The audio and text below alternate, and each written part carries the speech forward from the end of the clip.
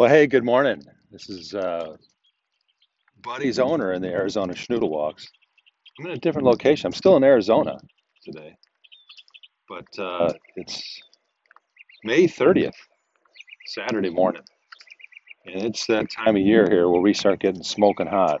So, got to do a temperature read. It's 81 degrees already at almost 6 in the morning, and the sun's up. 31% humidity, so it is kind of humid today. So if I do my dew point calculation, which isn't that interesting at this point. 31% is a little high for humidity, but sometimes we get um, 4% humidity. But at the moment, it's 31%, which gives me a dew point of 47.5, which is still on the lower side, so it does feel refreshing, even though it's 81. And we're going up to triple digits, we call it, in Fahrenheit. So today we will be uh, quite warm. And so I'm fiddling with my thermometer here. So 107 it says Fahrenheit. And for I could switch that to Celsius for the international listeners. So Celsius, we're going to be, it's currently 27, going up to 42. 42.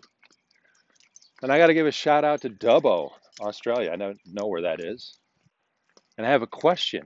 And if you use the Anchor app, which there's another app, so I record an Anchor. And the Anchor app is quite useful because you can send a message back. So I actually got a question in through Anchor. So it's as simple as that, folks. If you listen to on iTunes, they don't have this feature, but with Anchor, you can just push a button and record a message, record a question, comment, whatever you want on Anchor. So I know it's one more app to put on your phone to do that, but it does give you a connection. So shout out to Dubbo. Love those people down there. And they quietly are changing the world from Dubbo. It's great.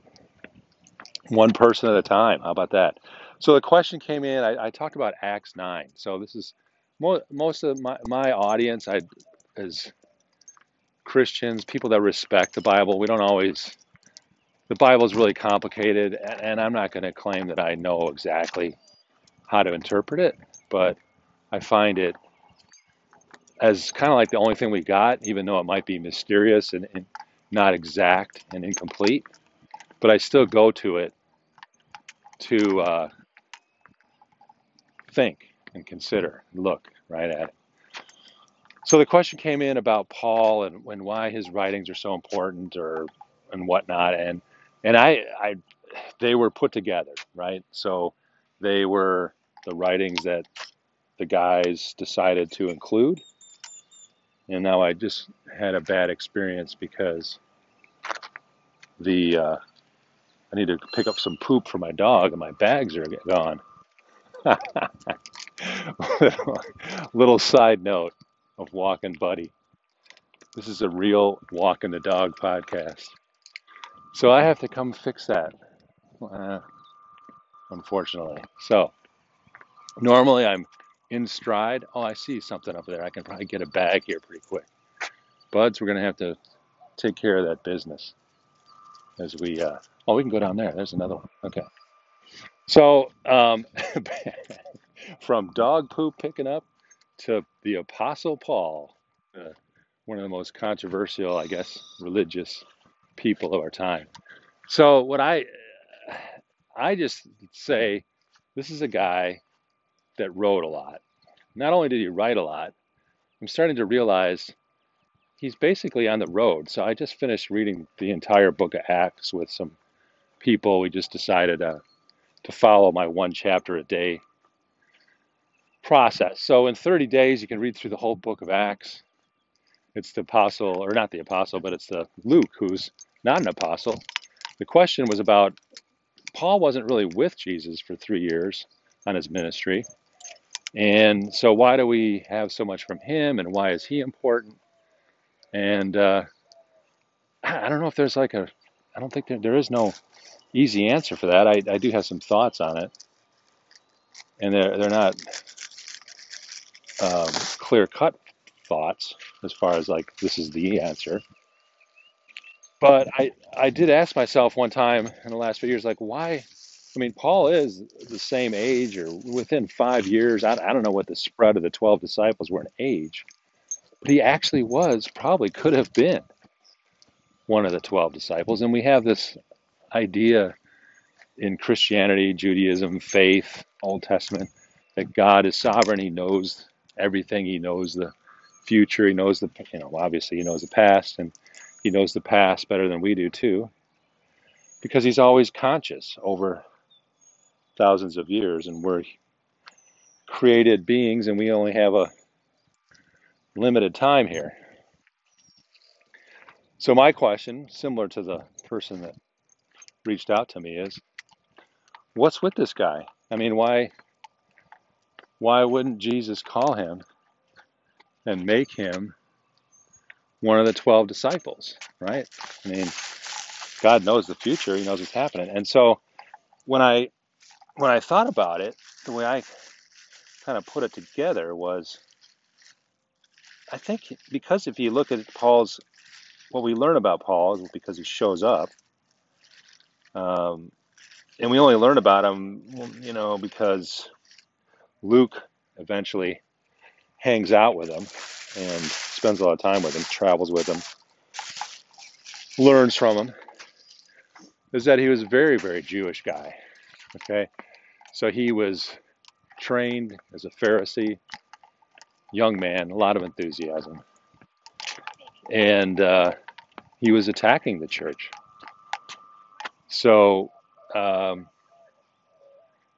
I think God just wanted to use him to like make the point of like, Jews, you guys are Jews, and I'm bringing my love and care for all people on the earth, not just for the Jews.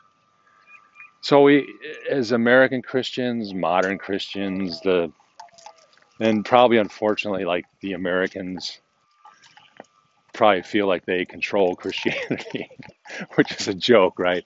We control Christianity, but it kind of spreads, and maybe there's some English people and I don't know. There's probably a whole cultural, socio whatever thinking on Christianity, but we don't think about Jews much anymore.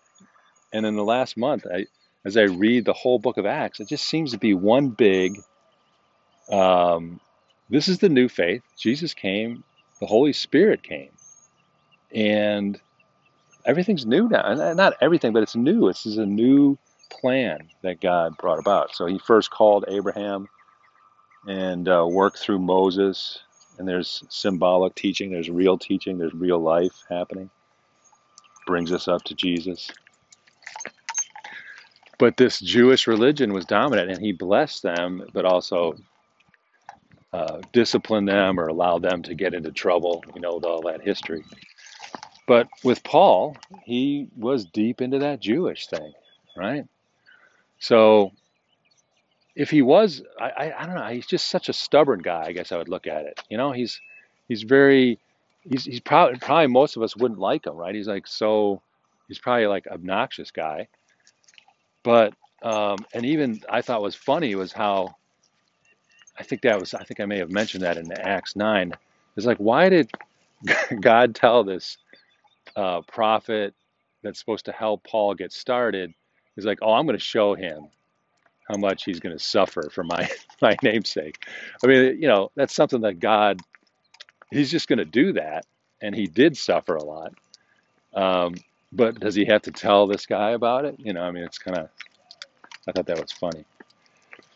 So Paul wrote a lot, and I guess there's even some letters that he wrote that we don't have. So it's kind of like it is a mystery. Even Paul says the whole gospel is a mystery. So we shouldn't probably expect that the Bible has quote unquote all the answers, right? I mean, I think back in the 70s or 80s, somebody wrote a book like the Bible has the answer, and it feels good. We want to believe that the Bible has all the answers. But if the Bible says a lot of this stuff is a mystery and we don't know, well, then by definition, using my logical brain, I'd say, well, we can't expect the Bible to have all the answers. So, or as in mathematical computer language, it would be kind of like what they call a do loop. Well, we say the Bible has the answer, and the Bible itself says there's a lot of mystery out there. So we should just get comfortable with the mysteries. Now, I now Paul, unfortunately, with the American churches, and I think this is where he's controversial, is many people will take the Bible as like a legal law document, even in the New Testament, which is so weird to me. I'm starting to realize, wait a minute, the Jesus came to like abolish, and I don't know if it's like fulfill the law, I guess you'd say. It's not really abolish the law, but we live in a grace and mercy and love time frame, and it's so hard to define that, of course. But the hey, good morning.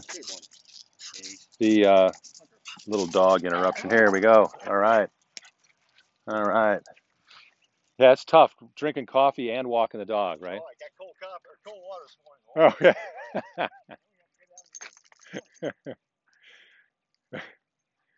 So we got to get these dogs out early before it gets to 107, right? We got a place in New Mexico, and she loves up there. She just runs Oh, in the okay. mountains. So That's awesome. That's awesome. New Mexico. All right. So shout out. There's a guy fishing this morning. Here's a guy walking a dog, New Mexico. And then everybody has, we all have our own lives, you know? Like I could probably spend, the Dubbo people are all into talking to strangers, right? It's a great thing. Here's a human being.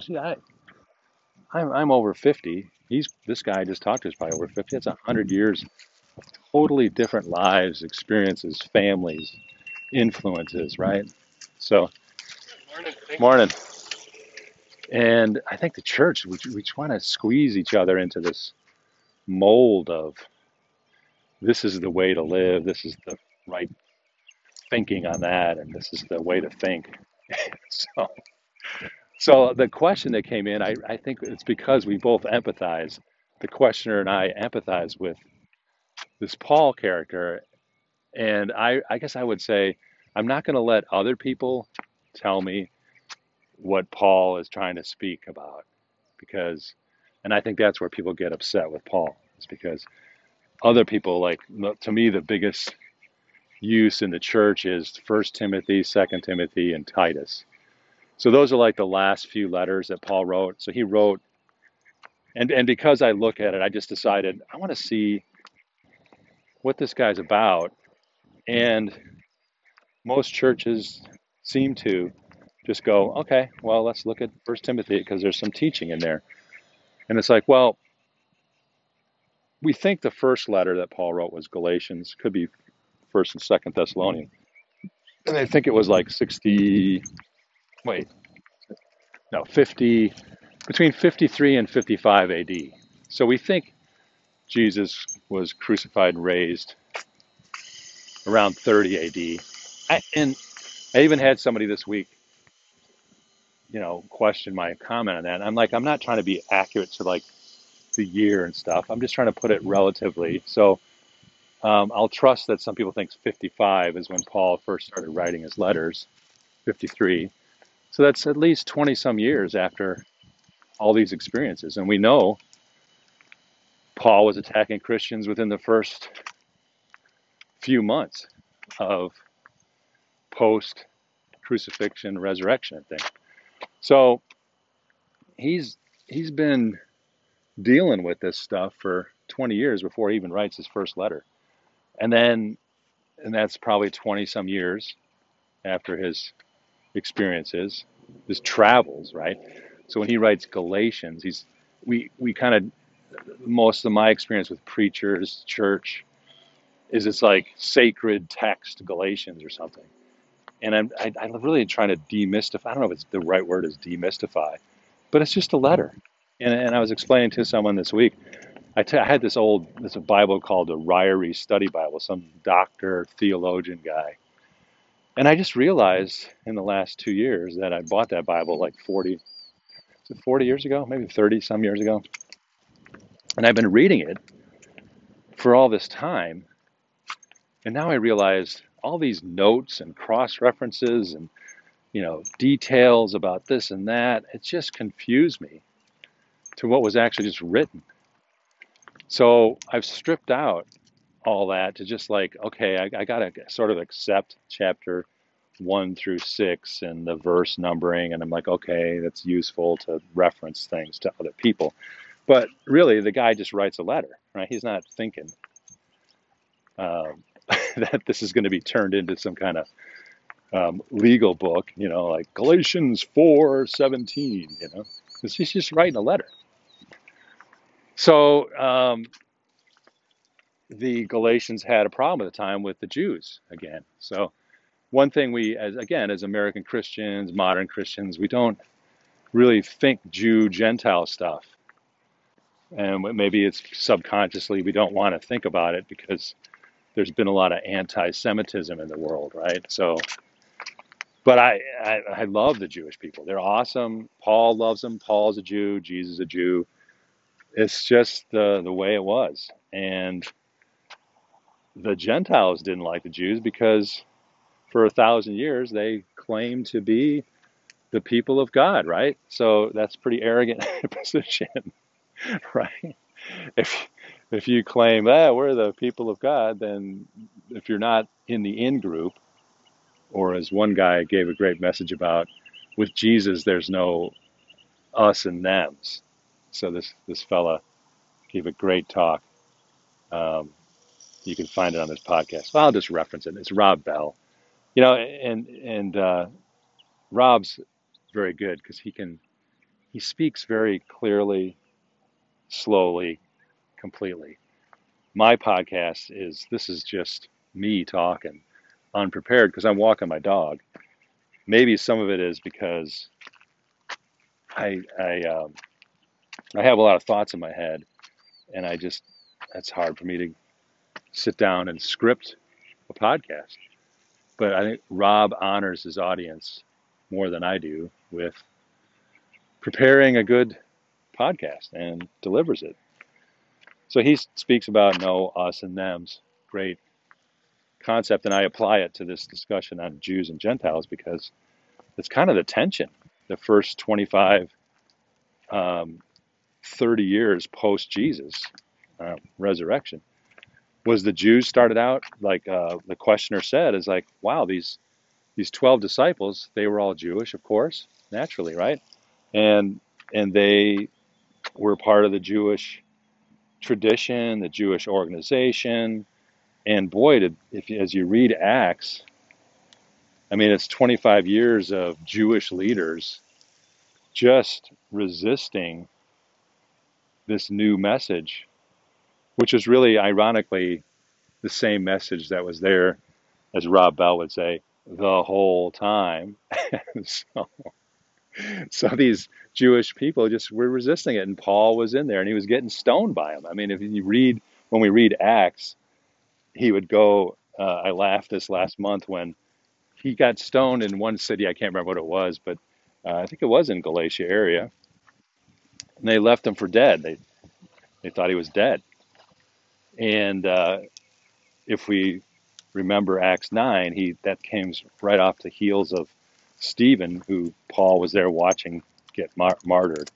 And I believe I made the comment that this is why the Spirit and the faith is a gift, because it's not just an intellectual understanding. And so much of the American evangelism, missionary zeal is, well, you just got to go preach the gospel. You just got to go tell people that Jesus died for our sins, and we got to repent for the forgiveness of sins, and that's the gospel. And I've been part of a church organization that's the gospel is everything, and I'm like, okay, I see that. But if we don't include the Holy Spirit in the gospel, and then we just say it's these facts, and that people should just believe and have faith, then we're missing the actual complete gospel. Now, that language I just used is dangerous because there's like a whole denomination, I think, that's called like the full gospel, right? And I don't want to get into that kind of denominational stuff because these kind of denominations, they come across like, oh, we're the full gospel kind of people, and so we have it figured out better than anybody else. And yet, the message of the Bible is we're all sinners, we're all frail. Even after the gospel, we still struggle. So, I mean, Paul's a little bit transparent. That's why we probably, a lot of us like his writings. He offers, because he writes a lot, he offers a lot of insight into living this life. Now, one thing I've become, that's starting to sink in on me is that, yeah, Paul is a special guy. I mean, he was getting stoned, right? So the American clinical view of the Bible is like, well, Paul said that women shouldn't have be teaching men, for example. That's always a controversial one, right? So my thought on that is like, well, look, I mean, what is Paul's experience? He is trying to bring the gospel to the world of his that he knew, and he often talks about he wants to go where the gospel hasn't been preached, and he's getting resistance. And even though he gets stoned by Jews, I mean, think of that. To me, I'm just amazed this last month what persistence he had, because he would get stoned by Jews, chased out, and they would even go to the next city and go after him. They hated him so much. And he would still go to the synagogue the next time. He's like, okay, I got to go to the synagogue. He's so Jewish guy and so pharisaical. I mean, he had more. So the question that came in was like, why don't we have more stuff from Peter and John and Thomas and things? And I don't know. I haven't. I guess it's available. The Gospel of Thomas, and maybe that's worth reading. I don't. Um, I haven't pursued it. I feel like I got to watch myself because I can go down intellectual paths, and I really feel the message of the whole thing is a heart transformation, and for me to love people in my time, right? And so I don't want to be too intellectual about stuff, but I do. And so I read this Paul stuff, and I'm thinking about it, and some things that people don't preach on. So I think this gentleman that asked the question, the listeners, many people have been around churches for 40 years. And I do a little quick math on that. So if you've been around church for 40 years and you've been faithful because you want to learn and understand faith because the message is that God loves us, and it's kind of nice to understand that. But 50 times 40 is 2,000 sermons, right? So that's like 1,000 hours of listening to somebody else speak on verses here and there. And some of them do most of them do an excellent job. And nowadays with podcasts is amazing. I just realized how interesting it is. Like back in the 80s, 90s, you'd have to get like a cassette tape. You might be moved by a message, and the leaders and the preachers would get a following, and people in a neighboring town would say like, oh, this guy is such a great preacher. I'm so encouraged. And they did. They were probably very gifted, and they are gifted, right? And my shift is now with podcasts, you can really see like, wow, these guys are really good. And if you live in rural areas, like wherever, U.S., anywhere in the world, you can, with the internet, you can listen to some really great teaching. Like one of my favorite guys is a guy in San Francisco area, John Ortberg, has written some great books that they're emotionally connecting the love of God with people. I mean, again, the one thing we see in the Gospels of Jesus is he loved people to the point of death. I mean, he didn't fight, and he just gave himself up, and that was his mission, right? So quite often a preacher will say, well, that's our mission too, to give ourselves up. And there is an element of truth to that. It's just, how do we apply it? How's our calling? What's our calling in that? process. So, um, so I read Paul, and some of my favorite passages are where he says, like, I'm not lying, right? There's a couple of places in the letters where he's emphasizing, hey, I'm not lying about this. This is the truth, right? So the modern Christian view of the Bible is like it's inerrant, inspired by God. I'm like, okay, I'm good with that, but realize if Paul's writing, I'm not lying, then he doesn't believe that what he's writing is inspired by God and special. Like if he felt like he was writing and that he was like in some kind of like trance, right? And he was writing these words inspired by God, and that they were going to be forever for 2,000 years thought of as inerrant. I mean, 2,000 years, folks, that's a long time, right? And I don't think Paul thought that Jesus would stay away for 2,000 years. I think that is another one of those mysteries, right? So here we have letters from Paul telling us, I'm not lying. I'm not lying. And so that's how I respond to that text. I'm not saying that's the right interpretation, but that's the kind of question I ask. I'm like, oh, so Paul's saying he's not lying. So does that mean he doesn't really think what he's writing is inspired, inerrant word of God? And I'd say I think that's pretty much the case. Um, Other views or interests on Paul. So I get a little bit of chafing from leadership that wants to shepherd the flock.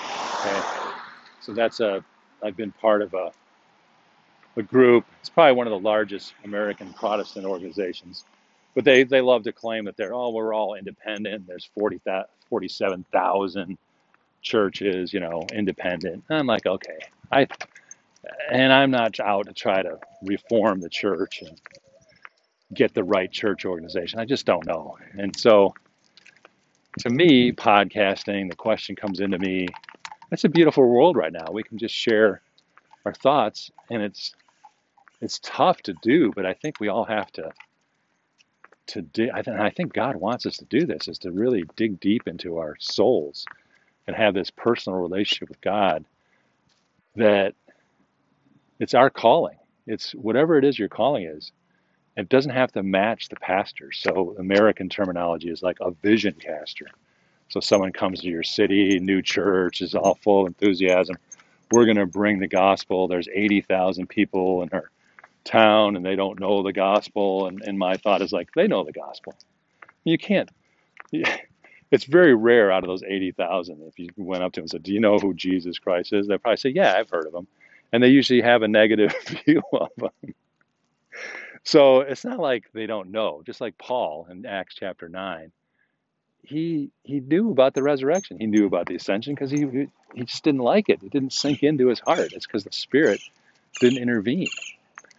So I kind of like Paul because more than the other 12 guys, because that is where we're at. We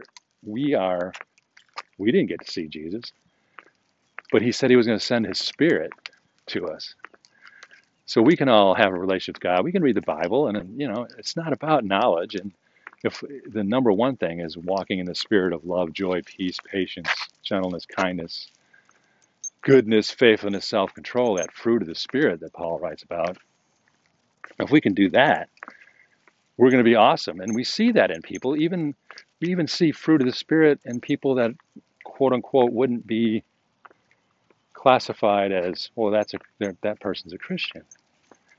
Well, there's the other concept, is that we're all made in the image of God, so there's goodness in us. Some of us are damaged. I mean, I have my upbringing and some damage, and I think we all have some early childhood neglect, they call it, or something, right? Some damage, right? So there's that. And so we have Paul. Now, 1 Timothy, 2 Timothy, Paul's telling Timothy, how to set up the church in Ephesus. Now, most pastors aren't going to talk about this, but my thoughts are, so how did that turn out? Paul writes a letter. to Timothy, and I say to myself, well, either Timothy didn't listen to Paul because there is no church in Ephesus anymore, um, or he did listen and he did exactly what Paul said, which is set up these wonderful elders with all these wonderful families with children that are believers, because that's what the American church does. Like, oh, if you're going to be an elder, man, you got to have this wonderful family and do all these things and live a certain way and be respectful. And I'm not against that. I'm just saying, well, Paul wrote it, but didn't seem to turn out that way. So there is no church in Ephesus anymore. So can we think a little bit more deeply and more complex about First Timothy and Second Timothy? Can we also ask the question, okay, American church, you keep shouting out that we have to fulfill the Great Commission, we have to go to the ends of the earth, and we use our computer tools and say there's 5,000 unreached people groups. And it's going to sound like I'm really sacrilegious here or against the church because I'm like, well, how come Paul didn't tell Timothy that? Like, if Paul is giving these instructions on like how to have a church, then why isn't Paul saying, hey, oh yeah, forget the elders are important, but don't forget, Paul, we have to go to the ends of the earth, right? So that concept wasn't in Paul's mind, right? The concept of going to the ends of the earth. Paul just did it himself. That's another reason I love Paul. It's like all these, the term in American came out in 2015. It's called virtue signaling. So I say in the American church and many churches, there's a lot of virtue signaling. Like someone stands up and we got to go to the ends of the earth. And of course, okay, I get it. That makes sense. But don't virtue signal to me. It might not be my calling to go to the ends of the earth, right? So we end up, I think it's damaging to the body of Christ and to people and respecting the 500, 100, whoever's sitting in your 5,000 in your church. If you keep pounding on this Great Commission thing, and then make it sound like you can't really do the Great Commission unless you like go somewhere. And I'm like, well, the Great Commission is to love people. That's the Great Commandment, I should say, is to love people. And I'm getting a little casual with my words. My heart's I have good intentions, but I'm not a perfect word selector. I, I select words. See that what I mean by that is I mix commission, the Great Commission, with Great Commandment. And I think all 100, 500, 5,000 people who meet in a church on Sunday, if they leave the church with the idea, you're go love your neighbor. God is with you today. God is with you now, and it's a hard thing for me to do. So I don't want to like a preacher is telling people what to do, and I feel much more connected with this concept of coaching people. And like Paul, I mean, he saw the facts. He was preached at. He saw preaching. He saw Stephen die for his beliefs right in front of him. And yet he still was like, I'm going after these guys.